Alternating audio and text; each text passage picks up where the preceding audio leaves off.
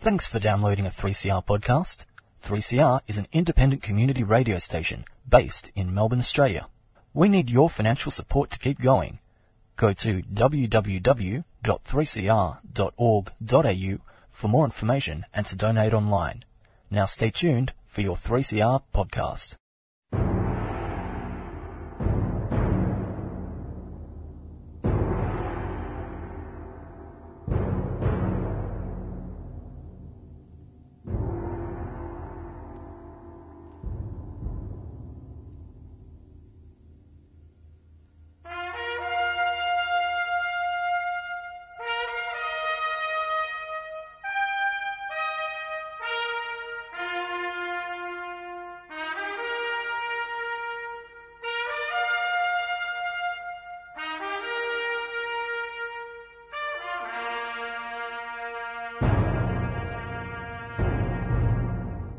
Welcome, ladies and gentlemen, to the Dogs Program. Ladies, gentlemen, and fellow activists out there in 3CR Community Radio Land. It's good to have your company here again on a Saturday. We've got a full voice and a full year to recap. Also, of course, we have our, as we do every week, because Jean's here, we have our press release entitled Elite Schools Arms Race Go Nuclear. But on top of that, we have a wonderful good news story from up in Martin Place in Sydney when the students went on strike a few weeks ago. Absolutely brilliant. We also have a wrap-up of all the education news for 2018 as we go into 2019, because as Trevor Cobold says, a great friend of the Dogs Program up at Save Our Schools in Canberra, the fight is long, but hope is longer. In fact, I think hope is stronger. I think from the point of us here at the Dogs, we've been fighting for decades to support education for the children of Australia. That is state education, that is public education, that is education that is free, that is education that is universal, and that's education that's secular, offensive to none. That's what we support, and that's what neither political party at either federal or state level seems to be interested in articulating at all. And so we have to be here on 3CR to defend government schools. We are the DOGS, Defenders of Government Schools. As I said, coming up in the program, we've got good news stories, we've got interesting press releases from Jean. We also have a wrap-up of what's gone on through the year, and of course we finish with a great state school. And the great state school for this week, I'll keep it as a surprise, but it's a school that has done not just well, but extraordinarily well in what they call these days the VCE, the VCE merely, how everyone sort of jumps around and talks about the VCE. One school in particular in rural Victoria has done so well, and it's a state school, that it's considered to be a miracle. It's just a normal box-standard state school that it has literally topped the charts, been brilliant out there in country Victoria. And whenever state school kids do well, and that is to say they go to a school that's free, it's secular and it's universal in its values, when kids in a school like that do well, everyone calls it a miracle. I think it's amazing. But we'll be coming to that excellent news later in the program with our great state school segment that we have here every week. But without further ado, I think we should kick off, as we do whenever Jean's around and not off doing researches. We'll kick off with Jean's press release. Press release 776, up on our website at www.adogs.info. The result of half a century of needs policies. Elite schools arms race goes nuclear. State aid to private schools was justified under a Labor Party needs policy in 1973. Whitlam, like Menzies before him, who had introduced state aid in 1964, was after the Catholic vote. From the beginning, the wealthy schools demanded funding for their peculiar needs, even when they had Olympic standard swimming pools. Listeners, I know this from personal experience because I was on a demonstration at the Waverley College in Sydney when we said that we wanted to have a swim in the Waverley College. I think it was the Marist Brothers or the Christian Brothers Olympic swimming pool, because the Bondi swimming pools were all closed to the public at that time. That was 1969. Now, 50 years later, the needs of the wealthy elite schools must be catered for before those of any disadvantaged public school that is without basic facilities. From the very beginning, needs policies under Lib-Lab governments have been gamed shamelessly by the private religious sector, leading to ever-growing social inequality and empty churches. The rhetoric of the various needs policies and the stark realities are escalating exponentially. Piti Gonski, in his academic inequalities hothouse at the University of New South Wales. In one of the time-honoured media rituals exposing the glaring inequalities in our education system, the extravagant building plans for 7 elite Sydney schools were revealed in the Sun Herald during 2008. The public were informed that 7 schools were planning to spend a combined total of more than $365 million on new facilities and school redevelopments. And they found this out, the person who wrote this article back in 2018 found it out by looking at the development applications currently waiting for approval from the New South Wales Department of Planning and Environment. Scots College in Sydney's East submitted plans for a $25.1 million major upgrade of its library building, including a complete recladding of the exterior in a Scottish baronial architectural style, complete with castellations, a tower, a turret and a grand bay windows. So they obviously think that they are educating the lairds. Those lairds, of course, were the people who enclosed the land and gave you the highland clearances. Loreto Kirribilli has submitted plans for $103.3 million staged redevelopment of the school, which included a new 5-storey innovation centre, an outdoor rooftop learning terrace and 2 vertical connection pods. Cranbrook's $75 million redevelopment plan included a new aquatic recreation centre, a drama theatre, teaching terraces and new academic and liberal arts facilities, while Skeggs in Darlinghurst's $48.7 million plan included a new 6-storey multi-purpose building, possibly with new swimming facilities. St Catherine's School, which, by the way, I think Dame Sutherland went to this St Catherine's School. I can remember a lovely protest we had there too. Well, this school has submitted modifications to its previously approved $62.5 million redevelopment, which still includes an orchestra pit, a ballet studio, a playbox theatre and a new aquatic centre. St Aloysius College was also planning a major redevelopment, including a new sports facility and extensions of its Great Hall, chapel and existing learning facilities. The plan did not provide an exact value, but is likely to cost over $30 million.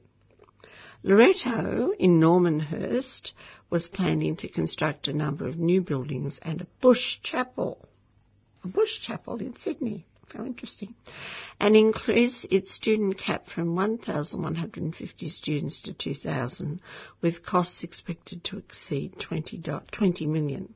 $20 million. Chris Bonner, who's a retired secondary public school principal from the Centre for Policy Development, on the 27th of December 2018, just a week or so ago, referred to this particular spending spree as the elite arms race going nuclear. But what is of most interest in his article, which is published on the website of John Menadew's Pearls and Irritations, is his questioning of state aid to wealthy schools and his suggestion that this should be reallocated to the public sector. Well, the Dogs, of course, think that doesn't go far enough. The Dogs are against any money being given to any religious or private schools. But the nuclear arms race in facilities of these particular elite wealthy schools is just becoming more of a national disgrace every year. Well, he writes this. In total, the additional recurrent funding of non-government schools over government schools was around $5 billion in 2015, around $3 billion of which was provided by the governments. If reallocated, even a portion of this $3 billion would provide extra for schools where the investment would make a measurable difference. There is an abundance of research which shows that, subject to targeting and strict accountability, additional investment in disadvantaged schools is an investment with real achievement dividends. There are a host of questions arising as a consequence of overspend on so many of Australia's school students. If a black hole is a place where things disappear without leaving much of a known trace, then it seems an apt description of these schools and the money that they receive. To what extent should public funding be allowed to contribute to this problem? Many politicians and commentators wring their hands over the amounts going into schools for little apparent return. In this context, the questionable priorities of governments have created a very big part of this problem. In the past, such concern about elite schools was written off by some as the politics of envy. The unearned status of these schools and the funding they received is really the politics of absurdity. Now, what Chris Bonner has to say all smacks of common sense. But if he goes back to 1973, he will discover that needs policies have always been studies in rhetorical ambiguity open to the bottom of the schoolyard schemes. When, in 1973, the Carmel Committee suggested cutting public funds to wealthy Class A schools, there was a very big outcry from those schools. These schools were swiftly reclassified and downgraded or upgraded, depending on your point of view, by the then Minister for Education. They suddenly became very needy. Politicians, the Minister for Education in those days was Kim Beazley, the father of the current Kim Beazley. Politicians of all persuasions decided to throw public money into the unholy alliance between the Catholic and Protestant sector schools. And public school representatives were easier to deal with than screaming elite school parents. They were very quietly duchessed and put on Schools Commission, and some funds for a few years in the 1970s went into badly disadvantaged public schools. For example, Joan Kirner's meteoric political career started in the Victorian parents' groups, and she rose very high to the Premier of Victoria in the early 90s. By 1978, with Peter Tannock as head of the Schools Commission, any real semblance of a needs policy was gone. Peter Tannock, by the way, was later knighted by the Pope for his activities on behalf of the Catholic schools and tertiary sector in Australia.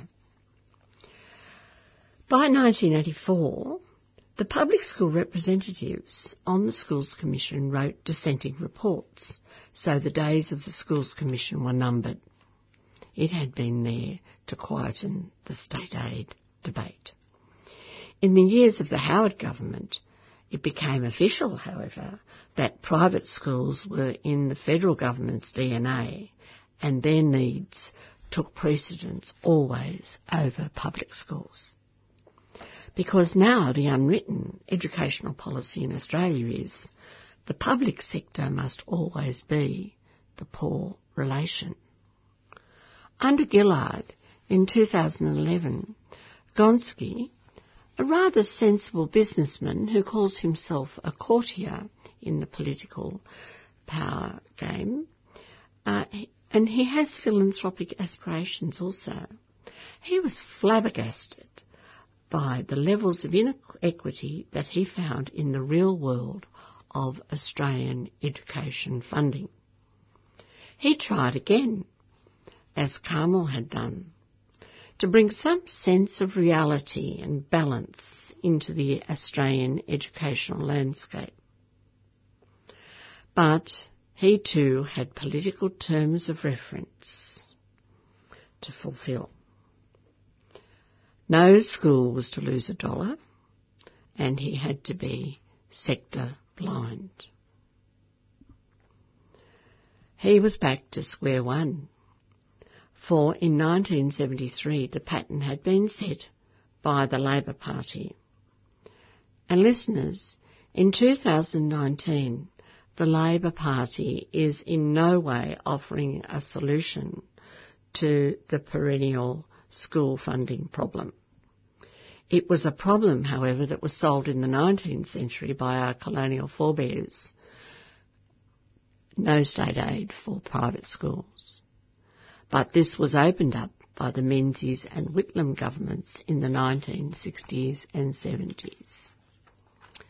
The only way to educate all Australian children is to have adequate public funding of schools that are public in purpose and outcome, public in access, public in ownership and control, and public in accountability.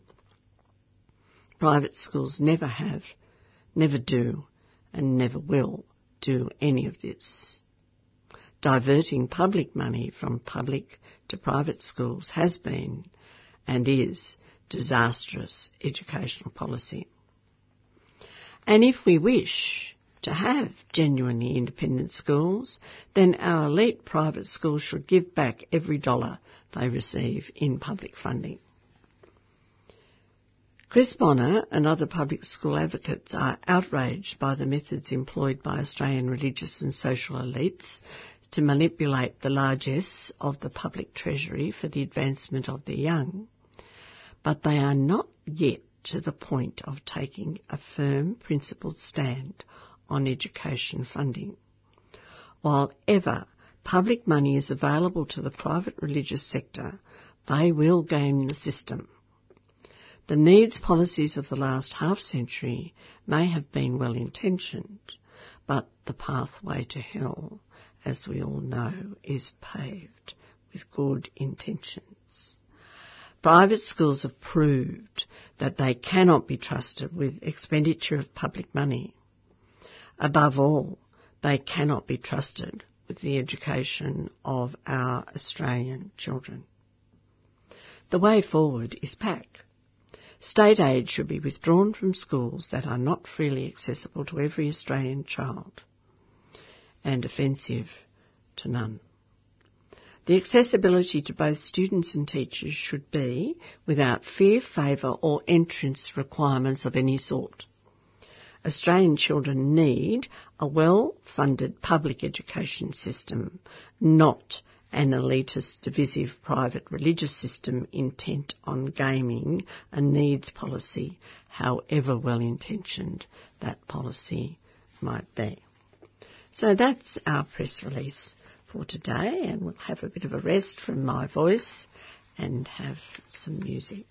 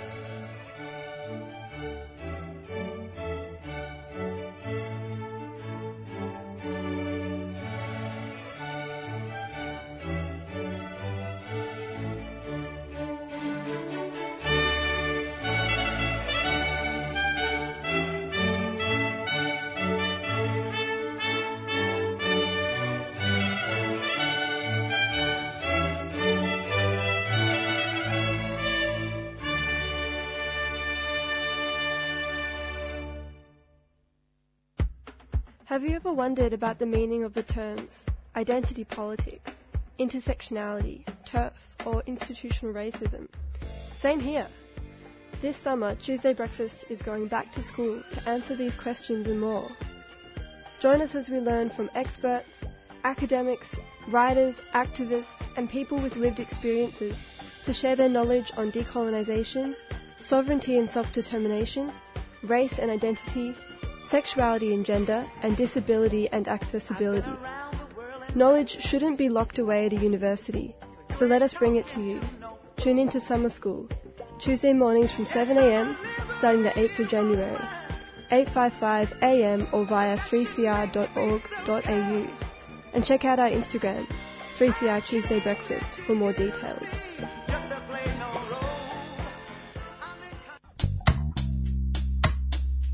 Rap with Young Philly, Sing with Fia, Breathe with Avi Misra, Yodel with Sue Hart, and much, much more at the Buat Singers Festival, January 11 to 13 at the Abbotsford Convent. Go to buat.com.au for more info or ring 9417 1983. A 3CR supporter.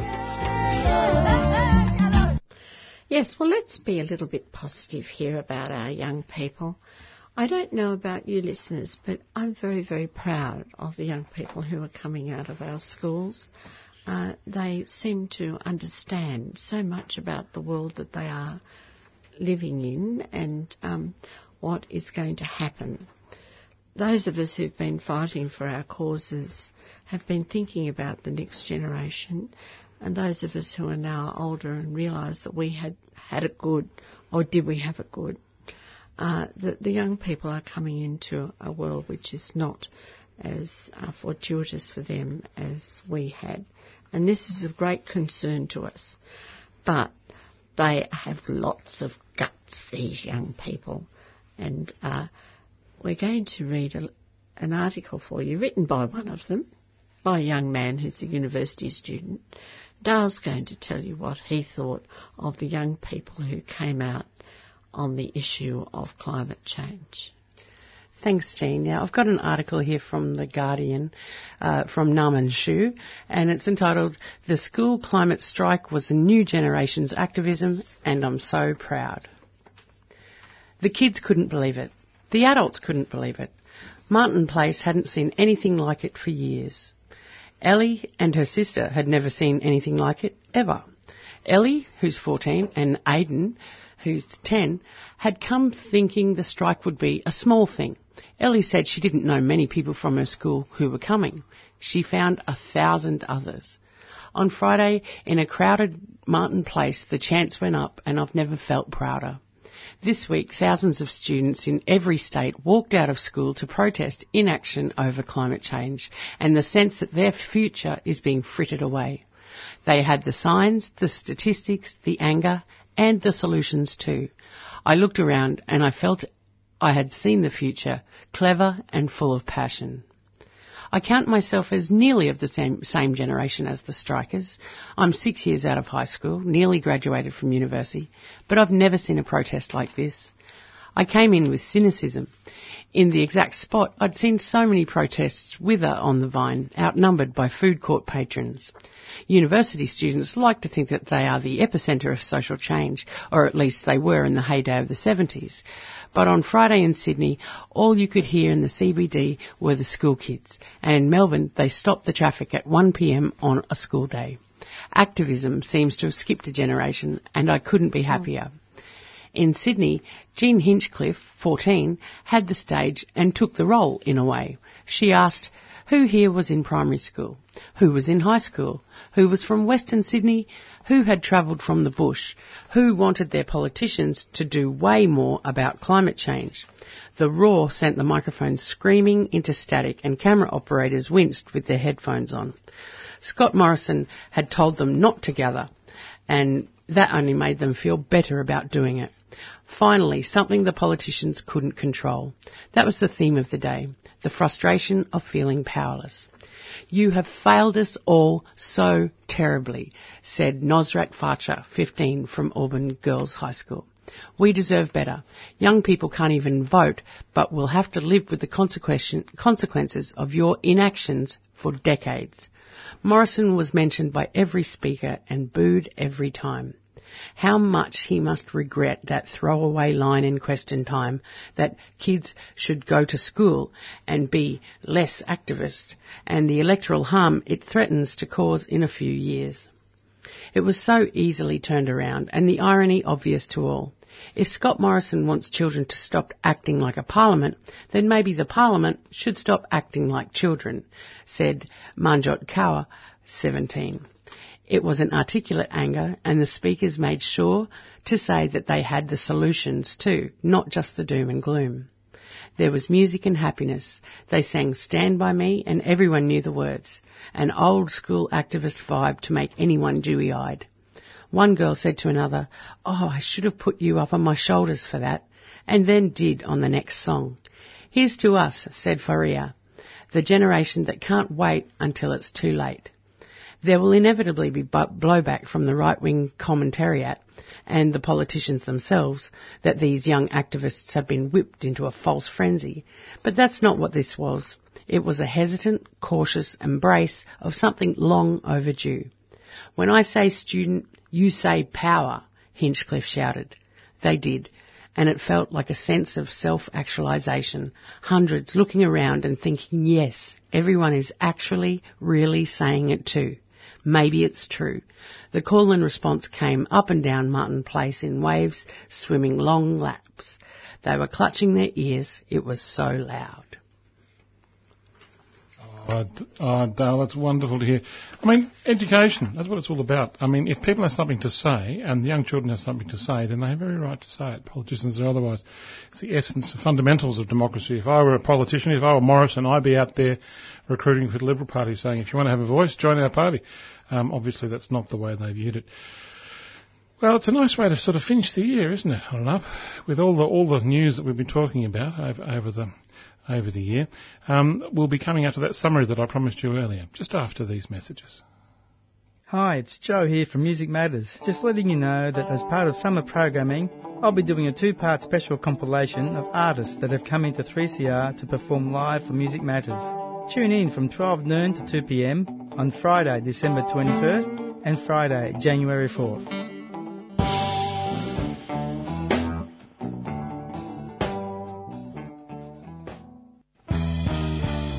Lest we forget. Join us to commemorate the 177th anniversary of the execution of the two Indigenous freedom fighters, Tunnerminnerwait and Maulboyheenner, at the Tunnerminnerwait and Maulboyheenner Monument at the corner of Victoria and Franklin Street, Melbourne, at midday on Sunday the 20th of January 2019. Walk with us after the ceremony to the Queen Victoria markets to their last resting place. Please bring flowers.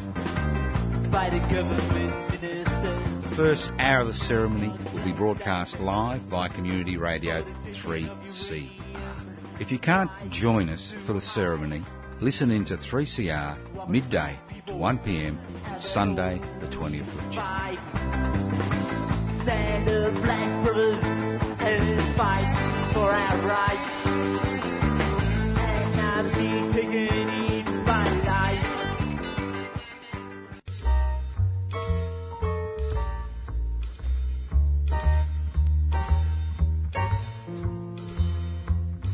Hi, I'm Jeff Tobin from Jazz on a Saturday, which is presented by the Victorian Jazz Club every week here on Community Radio 3CR.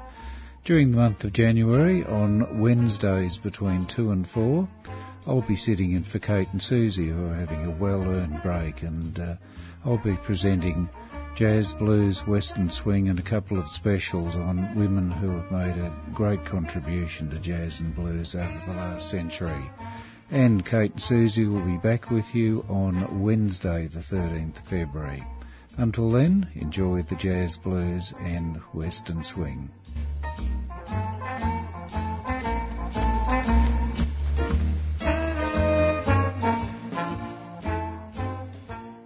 Yeah, Welcome back to the DOGS program, Defence of Government Schools, here on 3CR, if you're listening on your AM dial or on digital radio or on the WWWs, or even getting us through our website at www.adogs.info. It's good to have your company. Look, we're in the beginning of 2019 now, but I thought before we kick off into this brand new year, which in all sorts of ways has to be better for so many reasons than the one we just had because it was rubbish, I think we should look back because it is of benefit to historians and humanity in general that we look back and see what problems have arisen in the past so we can avoid them for the future. And I'm going to quote extensively from a wonderful article written for the Conversation website by Bronwyn Hinds, who's done a précis of what in her mind has happened in the education sphere over 2018. And I'll be asking Jen and Dale if they have any ideas as well, because I don't want to miss anything out. But I thought let's just begin, and we'll go across around Australia, because each state has different issues, each state has different problems, each state has different ways of solving those problems. And I think we'll start not necessarily with Victoria, but we'll start up just north of the border, up there in the United States of New South Wales, where one of their biggest ticket items in 2018 was the overhaul, actually, of their school curriculum, which we haven't paid much attention to, but it's interesting up there. And it's the first time they've actually overhauled the curriculum in decades. In 2019, they're probably going to roll out a new revised curriculum, but the effect will be felt far beyond New South Wales borders. There are multiple indications that the reformed curriculum in New South Wales will have a greater focus on capabilities. It's also known as soft skills or 21st century skills, and include creative and critical thinking. Now, this is fascinating because this is directly opposite of what the Federal Education Minister is saying.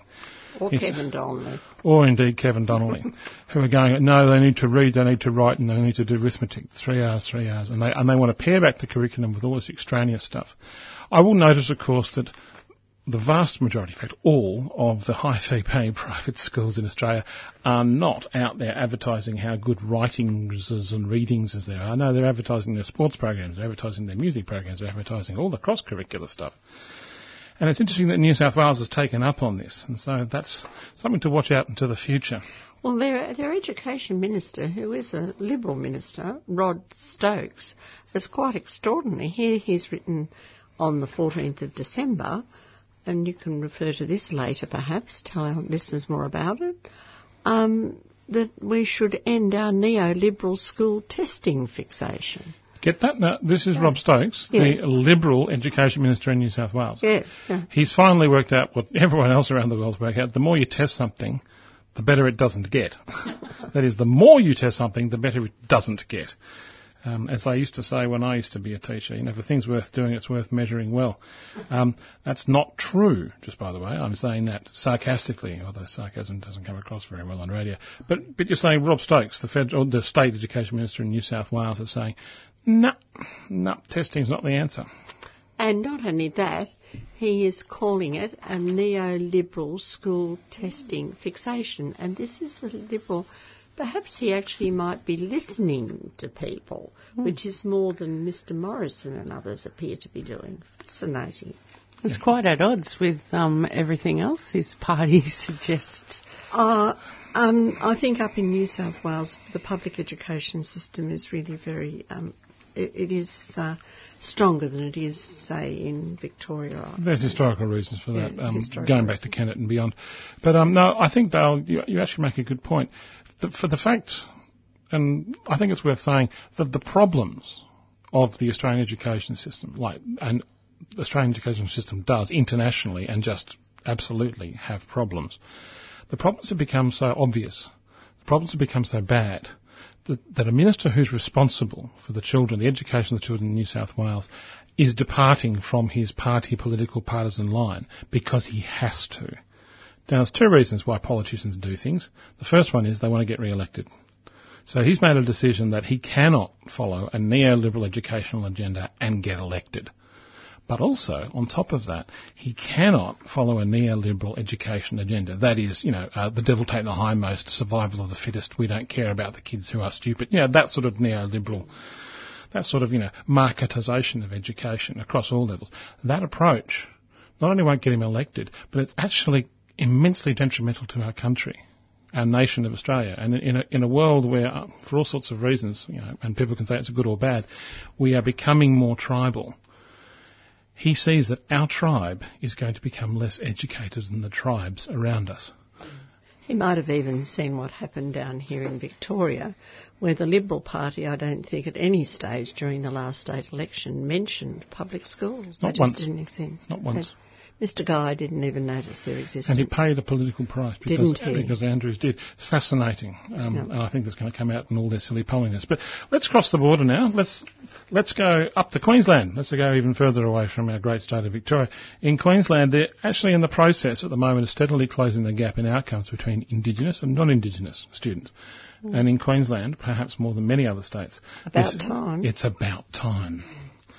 Now, they've launched a plan, or strategic plan they call it. Strategic plan, by the way, is code for do nothing until next year.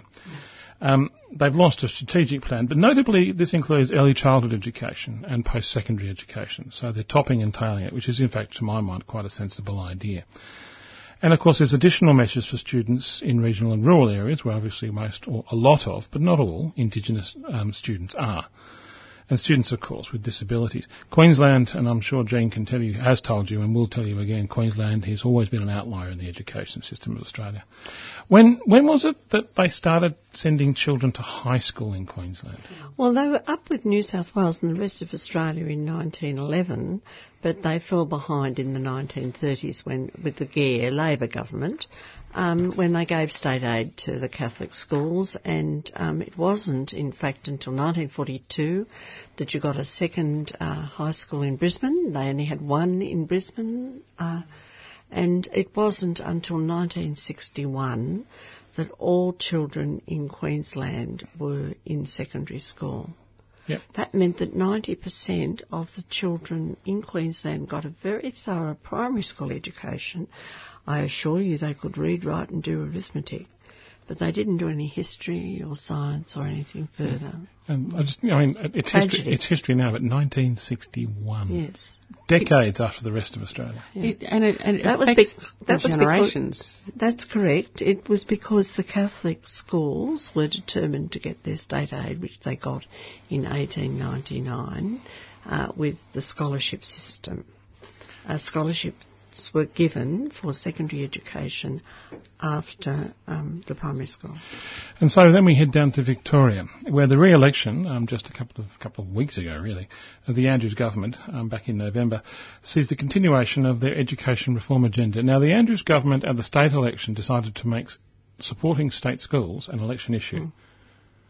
So the Andrews Labor government, for the first time in a generation or more, publicly backed the public school system with advertisements and with a bit of money. And they won a landslide election. They also backed the private school system, and they've also done an extra special deal with the federal government to make sure everyone gets more money. But that simple thing made a direct contrast between the two major political parties for the first time in Victoria, first time in a generation in Victorian politics. They're also building and renovating more schools with public-private partnerships, which I think is pretty stupid because you're just setting up debt for the future. But in Victoria, things are looking better than perhaps they are in New South Wales and Queensland. In Western Australia, to go over to the other side of this island, in Western Australia, it's turning its attention to actually better recruitment of teachers and developing and supporting school leaders, because they have a problem, or have identified a problem with that, because they set out in Western Australia several years ago to have independent public schools, which is to say state-funded but run separate to the state school system, which they touted as sort of a pseudo-private school process, whereby the taxpayer picks up all the bill, but it runs as an independent school. They can hire and fire teachers independently. A version of charter schools in the United States, surely. That has now blown back on them, and they now have problems recruiting and developing teachers and leaders in those processes. Who wants to work in them? Because who wants to work in them? So Western Australia, that's what's happening over there. In Tasmania, down there in a little island which used to have lots of apples on it. In Tasmania, the ongoing implementation of the 2017 Education Act kept schools and department officials busy, in large part due to a giant shift of 13 years of compulsory schooling, PEP to Year 12 by 2020, because in Tasmania they have a matriculation system, and they are in fact have the lowest student retention rate to Year 12 of any state in the nation, which is really interesting. And the Northern Territory, of course, doing similar things to what they're doing in Queensland, because it's also launching and I use in quotes, a strategic plan when it comes to curriculum. Strategic plan, of course, means you don't have to do anything till next year. I won't perhaps go into the ACT, but I want to talk to what's been going on at the federal level now in terms of Gonski. Because there's been this Gonski 2.0 thing when the Prime Minister before, I've lost count. It was the posh one. I've lost their names. The one we have now is the God one, then there was the posh one, and then there was the mad... Turnbull, yeah, sorry, Gonski did a thing for Turnbull. Oh, it's ancient history, isn't it, 2018? Now, Gonski was dragged out from underneath the mansion in which he'd ensconced himself to do another education review on the North Shore of Sydney. And they basically came to very similar conclusions that they came to before, which is the state school system needs support and you have to have a fair funding basis based upon the need of the students. Now, whether that's true or not is arguable, because I think every child, yes, they have individual and special needs, and yes, those needs should be funded, but if someone sends that child into a segregated apartheid education system, then I don't think the money should follow them. In Australia, you can't say that, and Gonski wasn't allowed to, but he did say that the only way you're going to fix the problem of the Australian education system is to give more money to students who need it and less money to students who don't. And that is exactly what has not happened in the Australian education system. I think I'm going quite quickly because a lot's happened this year, but I think from the point of view of the Gonski thing, I think that is the nuts and bolts of it. They got a report saying give the money to the kids that need it and take it away from the kids that don't. Everyone said, what a good idea, and then they nothing. Didn't do it. And then they didn't do it. Anyway, we'll be back after this. For 3 years, teachers have had their qualifications, their pay, their pensions and their working conditions attacked relentlessly by this government. I'm a proud product of a government-funded primary school education and of a government-funded secondary school education. Australia is one of the richest and luckiest countries in the world, and there's no reason whatsoever why we can't have the very best public schools in the world. If they're not good enough, that kids with disability miss out.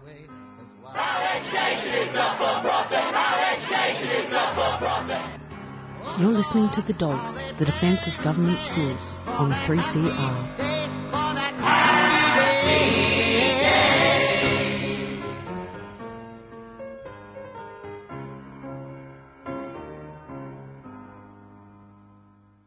Welcome back to the Dogs program. We're having a little review about what went down in 2018.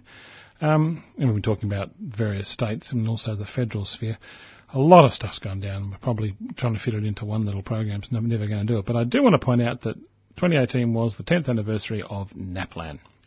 It was the 10th anniversary of national testing. Now, NAPLAN's an interesting thing.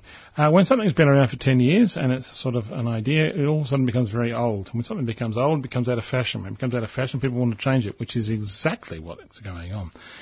Even though it's been around for 10 years, NAPLAN has now got all these different people from the left and right saying it needs to be either abolished or significantly overhauled. It was intended as a nationally comparable point-by-point data set on a few initial areas to support schools and systems and leaders to make programs and resourcing decisions.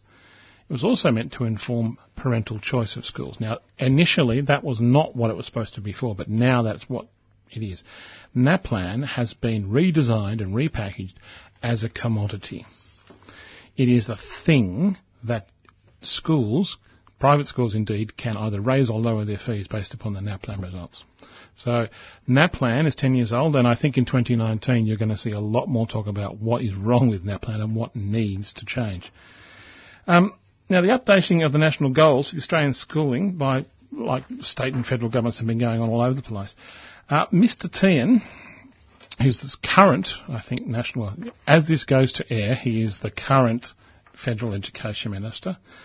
He stated Australia needs a shared agenda across the country to ensure alignment between policy, practice and delivery, and that young people need a quality school education tailored to individual needs. Yes. Yes. Words. But yes. So how do you achieve that is the question? Well, the answer is quite obvious from the point of view of the Dogs program. You stop funding people who wish to segregate their children out on the basis of religion, gender, or sexuality, or race, or any other reason, and you fund only one situation, and that is a situation where the education system is free to the child, because children shouldn't have to pay for their education. Or the parent. Or indeed the parents, because that's my job as a taxpayer. I'll pay for that, no worries at all. It has to be universal and offensive to none. And, of course, it has to be secular. So, therefore, being not offensive means that it includes no religious instruction within the context of the school, because that's not what it's about. And I'm sure Mr. Team would agree. Reading, writing, arithmetic and God, the last one's not important. Now, the only way you can do that is that if there is political pressure to make every school as good as the school next door. And if every school in Australia is not as good as the school next door, then there should be political outcry. If every school is not as good as the school next door, come hell, high water, or indeed postcode, then that is the problem that we as taxpayers need to solve. That is the responsibility of the ministry. If they can't do it, kick them out. Speaking of which, I now want to talk about a school which is not just as good as the school next door, but it's a sweet little place. I've been holding our listeners in suspense, I know, but our great state school for this week is one of the most extraordinary schools you're ever likely to come across if you happen to be driving through a little town on the southwest of Victoria called Apollo Bay. Every week on the Dogs program we have a special segment to show a different state school is a great school. State schools are great schools. School of the week. State school. School of the week. Great state schools. State schools. School of the week. School for the week here on the Dogs program.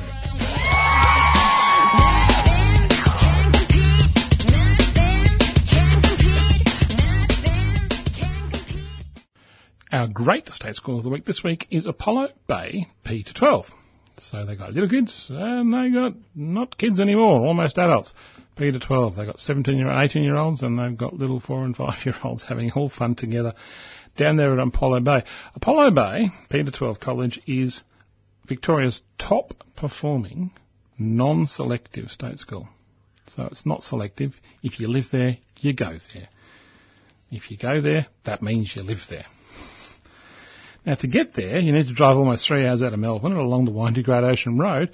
The P to 12 college is ranked 18th in the state for its impressive VCE results. So I'm talking about the rankings now of its VCE results. Now, I'm quoting now from an article by Henrietta Cook, and she says that this school pulled off a VCE miracle.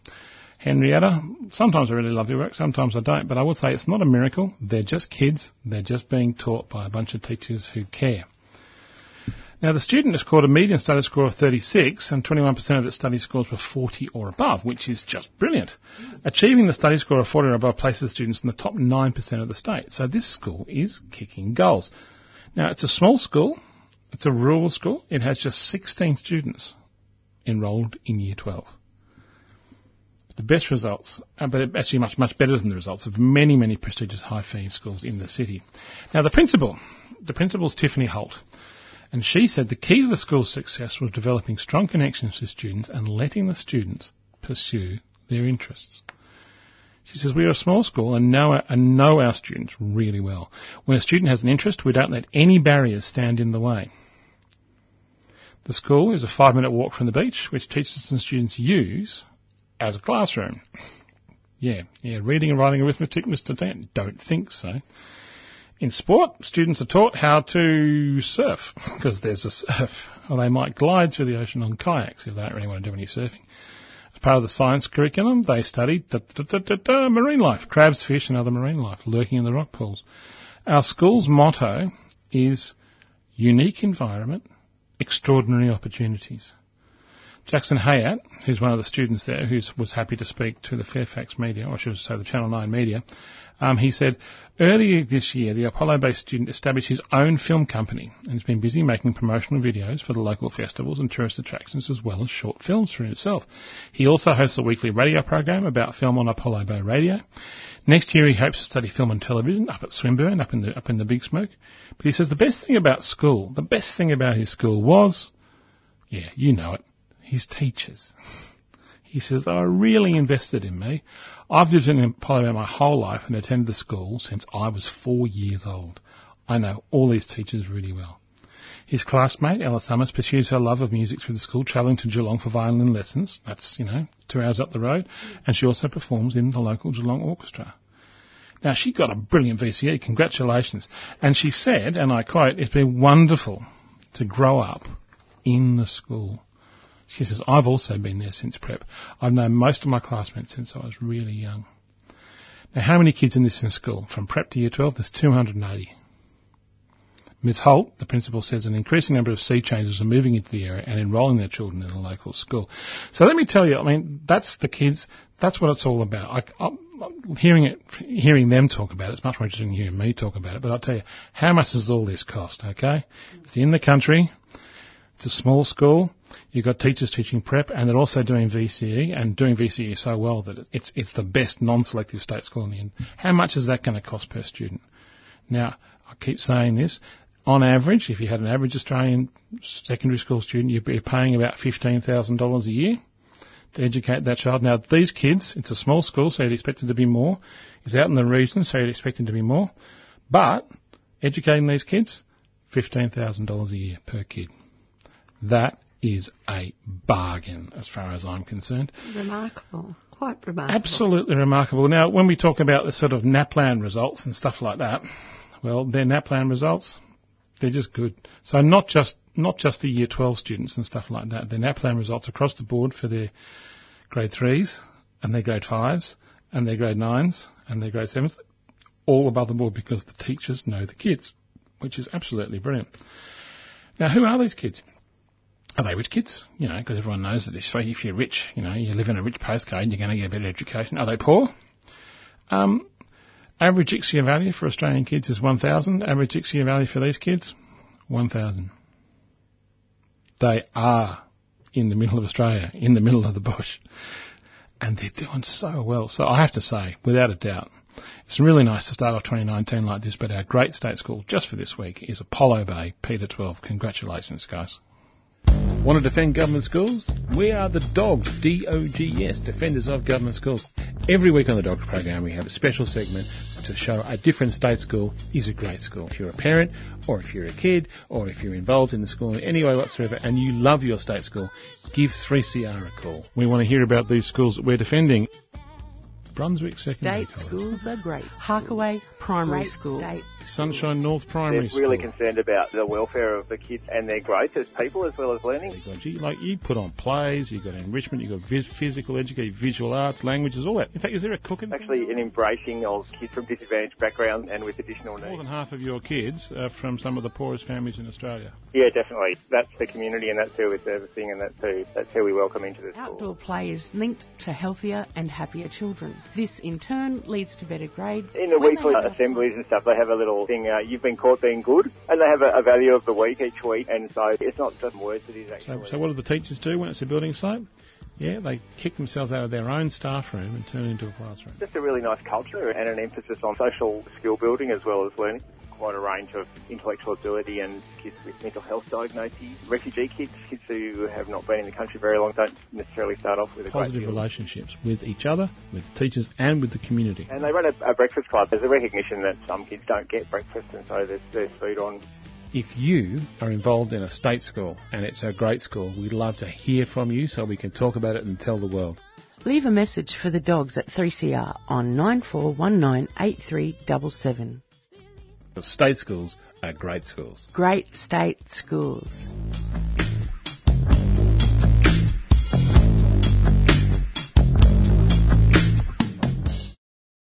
Oh, isn't it wonderful? Finishing on something as wonderful as talking about wonderful kids in a wonderful school down in a wonderful place called Apollo Bay. Oh my goodness, I think if you've got any sense, you'd move down there because property values are going up down there, I tell you, because everyone knows a good state school makes your place worth more. No, I'm being cynical. Look, it's been great to have your company in 2019. We're going to have to continue to be here because the dogs are needed, because government schools still need defending. We are the DOGS, the Defenders of Government Schools, into 2019. But to our regular listeners, I'd like to say a Happy New Year. Welcome to 2019. Yes, and I'd just like to say, for all those people who wish the dogs well, we're sorry to disappoint you in the year just gone by. We didn't fix all the problems, but for all those who wish us ill, for all those who fight against what we fight for, I'm assuming that you're going to be disappointed in 2019, because as far as we're concerned, the fight is growing, and it's not just us. We used to be little outliers here on 3CR Community Radio, but we get a lot of people wanting to come on our show, and the ideas we're talking about are pretty much mainstream. I wish our political parties would sort of wake up to that as well. But if you want to investigate us, if you want to say, what Robert said wasn't quite true, you can fact check us, of course, and you can check everything we do, certainly our press releases, on our website at www.adogs.info. That's www.adogs.info.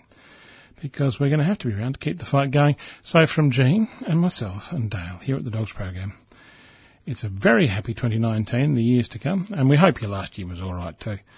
But until next week, it's bye for now. Bye for now.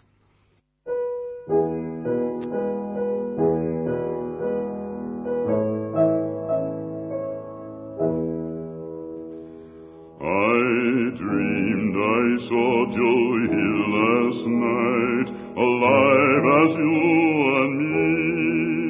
Says I, but Joe, you're 10 years dead. I never died, says he. I never died, says he. In Salt Lake City, Joe says I'm standing by my bed. They framed you on a murder charge, says Joe, but I ain't dead, says Joe, but I ain't dead. The copper bosses killed you, Joe. They shot you, Joe, says I. Takes more than guns to kill a man, says Joe. I didn't die, says Joe. I didn't die. And standing there as big as life, and smiling with his eyes, says Joe, what they can never kill went on to organize, went on to organize. From San Diego up to Maine, in every mine and mill, where workers strike and organize, it's there you'll find your hill. It's there you'll find your hill. I dreamed I saw Joe Hill last night, alive as you and me. Says I, but Joe, you're 10 years dead. I never died, says he. I never died, says he. I never died, says he.